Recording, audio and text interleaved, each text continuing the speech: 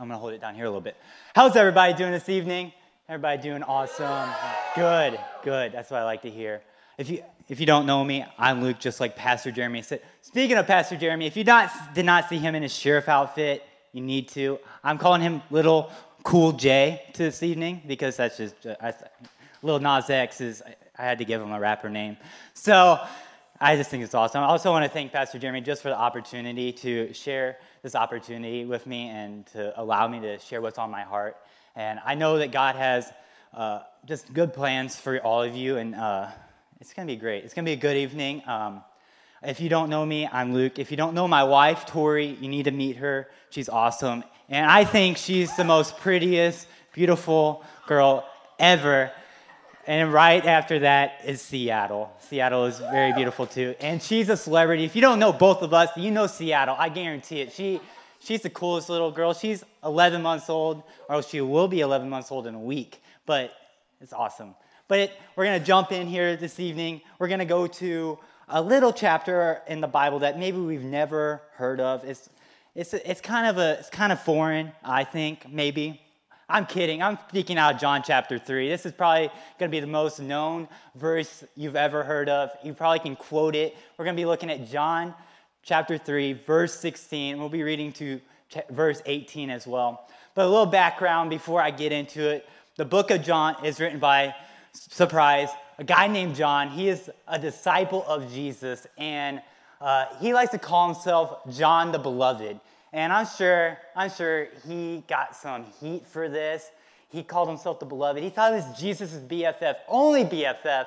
I'm sure Peter got angry, got upset, saying, if you know Peter, if you don't know the Bible, Peter is kind of a hothead sometimes. And he cut off a guy's ear because they were trying to arrest Jesus, even though Jesus told him, hey, this is going to happen. Peter still went for it. And he probably had really bad aim because he was probably going for the head and missed and got his ear. So I'm just saying, Peter is a hothead, but Jesus still loves him. He still uses him in a huge way. But back to what I was talking about. John is the author of this book, this gospel that is written here. And we get to chapter 3, and there's a guy named Nicodemus who comes to Jesus late at night.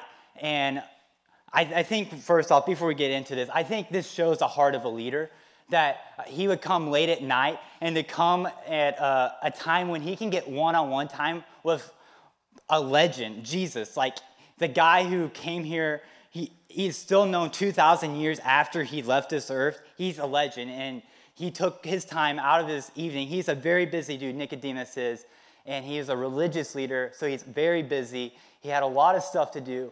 But we come to find out that he has become a convert to Jesus' teaching, and that he's coming to ask questions to see what Jesus is about. Because he believes that what Jesus is here for is a real reason. He believes that God did send him here, but he's wanting to know why God sent him here and what his purpose is. And we get to John chapter 3, and we see that, and Jesus begins to tell him to experience the kingdom of heaven, you must be born again. And Nicodemus is like, hold up, be born again? How can I be born again? And Jesus is like, not another physical birth, but a birth of your spirit. You have to be born again through the Holy Spirit. And then we get to see how that happens here in John chapter 3, starting in verse 16. If you got your phones, your Bibles, go ahead and turn there with me. It's going to be on the screen as well.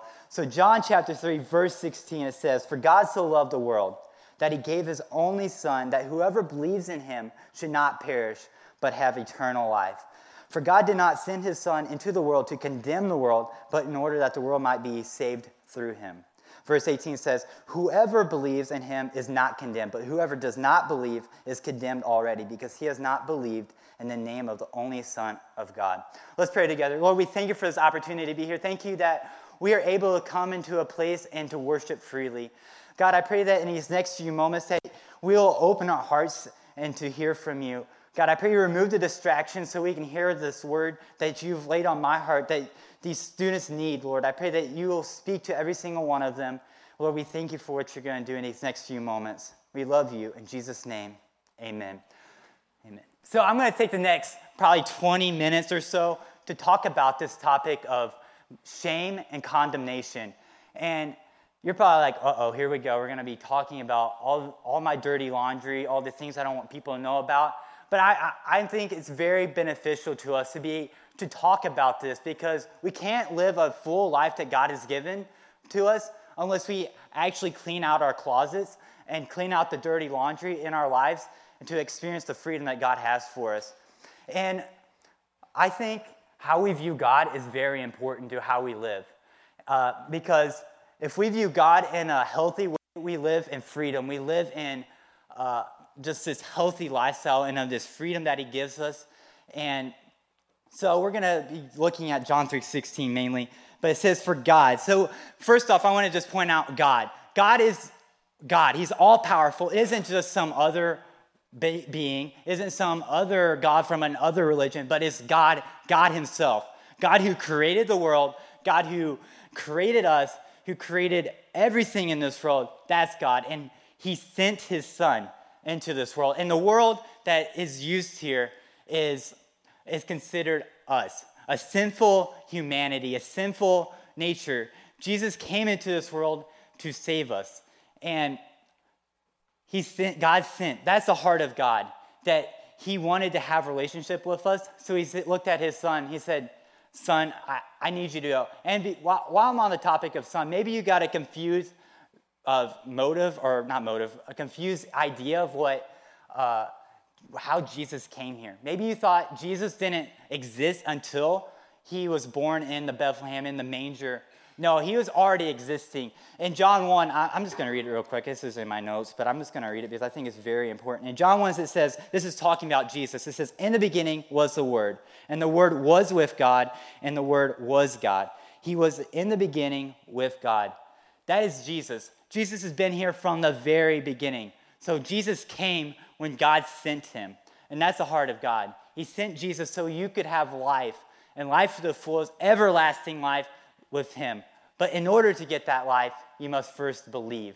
And in John 3:16, it says, for God so loved the world that he gave his only son, and whoever believes, that's anyone, isn't a select few, it's anyone who puts their faith in God. But when we read the word believe, and many other writers in the New Testament would use the word hope. But I find it unique that John uses the word believe. And you can replace the word believe with receive. You can't receive, in order to receive, you can't, it's not on our doing. It's never been on our doing. You can never be good enough to receive God's love and grace and this life that he's given for us. So God sent Jesus so we can. And to receive that, we just have to confess. Confess with our mouth and believe.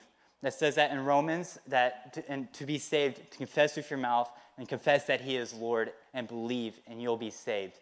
And that's what God wants to do. So I'm gonna get real with you guys, because I'm gonna want you to get real too at the end. So I'm gonna get real with you with some things that I dealt with in my past that I think many of you in this room are dealing with as well. And when I was in high school, I fell into the temptation of looking at pornographic and watching pornographic stuff on the internet.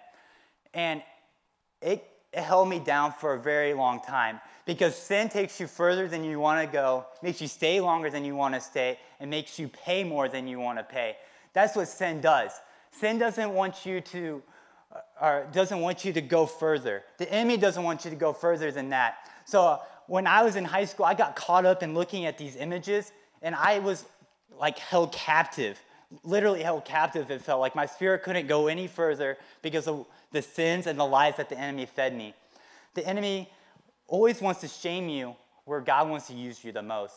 And that is very true, because the enemy lied to me and said, if I was to tell anyone of what I was struggling with, that they would laugh at me, that they wouldn't take me serious anymore, that all the responsibilities I had would be removed. Because I was a leader in my youth group, okay? Like, I did what I'm doing now in my youth group back when I was in high school, because God called me to this, and my youth pastor saw the calling on my life, and he gave me the opportunity to grow in the giftings that God has laid on my life. But I got so scared that when I fell into this temptation and all this, that this would be stripped away because of what the lies of the enemy is telling me. And I lived in that shame for 5 years. 5 years of freedom that I could have lived in, freedom that I could have grown closer to God, but I lived in that shame. And it was tiring, it was exhausting, and it was rough. It was really rough. But I finally came to my senses at one point, and I went to my mentor, and I said, I am struggling with this, and I can't take it anymore. I've lived with this for 5 years. I can't take it anymore. This weight is gonna seriously kill me, I feel like. And he looked at me. It was the complete opposite of what I expected him to say. It wasn't a laugh. It wasn't, oh, I'm gonna take away your responsibilities. No, it's, I'm gonna be there for you. Whatever you need, I'll be there for you. And not only that, but he told me that he walked through the same stuff when he was my age too. So I was able to go on this path with someone that's already been there, that's already come out on the other side of freedom, and I was able to use what he has learned to be able to get freedom as well. And this evening, I'm going to give you an opportunity at the end to do that as well. But God doesn't want you to live in this shame forever. You're not meant to live in this shame forever. Because God has never been mad at you. Maybe you think God's been mad at you. Maybe you hear God is a father and you have a bad father figure in your life. Or maybe you don't even have a father figure in your life. Or maybe there's the lies from this culture that says, God is so easily angered. God is going to strike you down if you come in with any sin. God isn't like that. God is not mad at you. I promise you that. He is not mad at you. He's never been mad at you, but he's madly in love with you. And he's madly in love with you. And he just wants you to know that tonight. I remember the first night Seattle was born. Tori was obviously tired from after giving birth, and I was sitting there holding Seattle late at night. It was probably like 11 o'clock midnight. I was sitting there holding her. Tori's sleeping, and I was sitting there giving her a bottle with her big brown eyes looking up at me. And I remember the Holy Spirit speaking to me. The way you feel about your daughter right now is how I feel about you. And I was like, I loved her so much. The moment I laid eyes on her, I loved her so much. And that's how God feels about you too. He loves you so much. And he wants you to know that. And when the Holy Spirit spoke that to me, it wasn't just for me. He said, that's how I love every single person. Like Seattle, I think she's the greatest daughter. She's obviously going to do wrong. She already does wrong. But she loves to climb up on and smack the TV. We have to get onto her for that. But it's okay. But I love her so much, and that's how God views you. And with that, talking about her climbing up and smacking the TV, sometimes I have to get onto her, and God has to get onto you sometimes. There's a difference between conviction and condemnation. Conviction is to set you correct and say, hey, whoa. I don't want you to do this to get hurt. I don't want you to do this because this will trap you for a long time if you go down a path. I want you to be safe.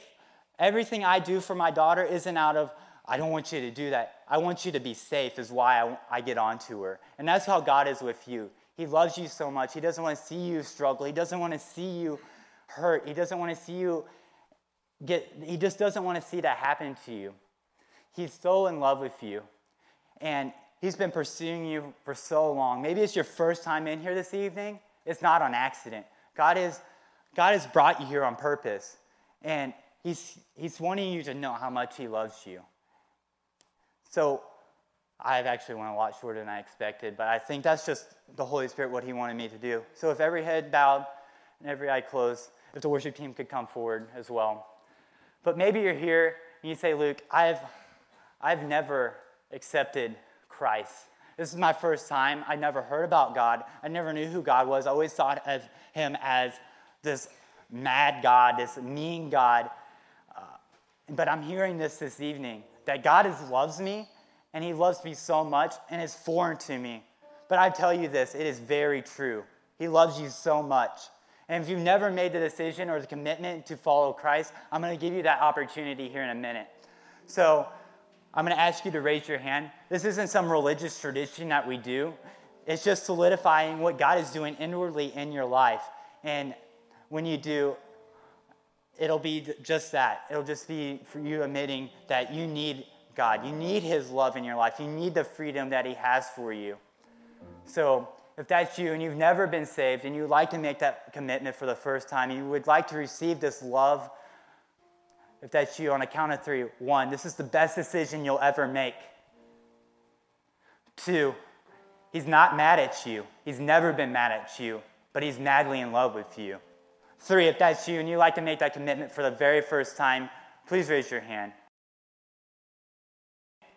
Some of us still struggle.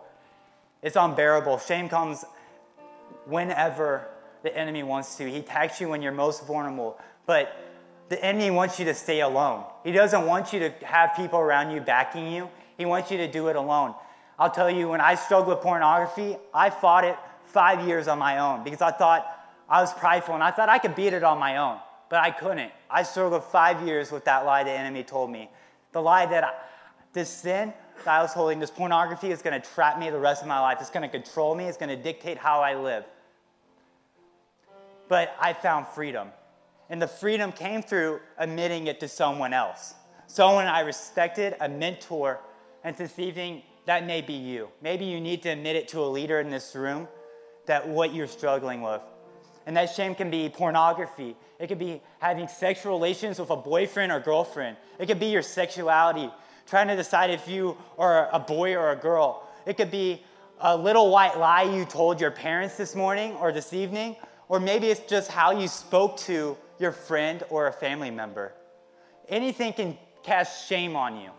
The enemy wants to keep you down. He wants to keep you buried in the lies. But God doesn't want that for you. He wants you to have freedom. He wants you to experience freedom this evening. So if that's you and you struggle with shame of any shape or form, I would like you to raise your hand. Be honest, be real, because you are only as strong as you are honest. If you are honest, you'll be stronger and you'll find freedom because you're honest. You have to be honest with yourself and you have to be honest with people around you as well. So if that's you, raise your hand. If you're struggling with shame, raise your hand. Thank you. Thank you. Thank you for being honest. That means so much.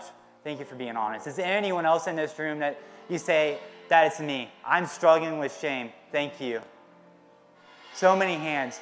You're not alone. Don't let the enemy ever tell you you are alone. You're not alone. I'm with you. If anyone else isn't with you, I'll be with you. You're not alone. If you're struggling with shame, raise your hand. I just feel like there's more in this room that are struggling, but you're trying to be prideful. You say, I got this. You don't. I'm sorry, you don't. You don't got it. You will never be able to do it on your own. You need other people around you to back you. You need Jesus to set you free. You can't set yourself free. It's all God's doing. It's all Jesus is doing. Only you can experience freedom from Jesus. Nothing else.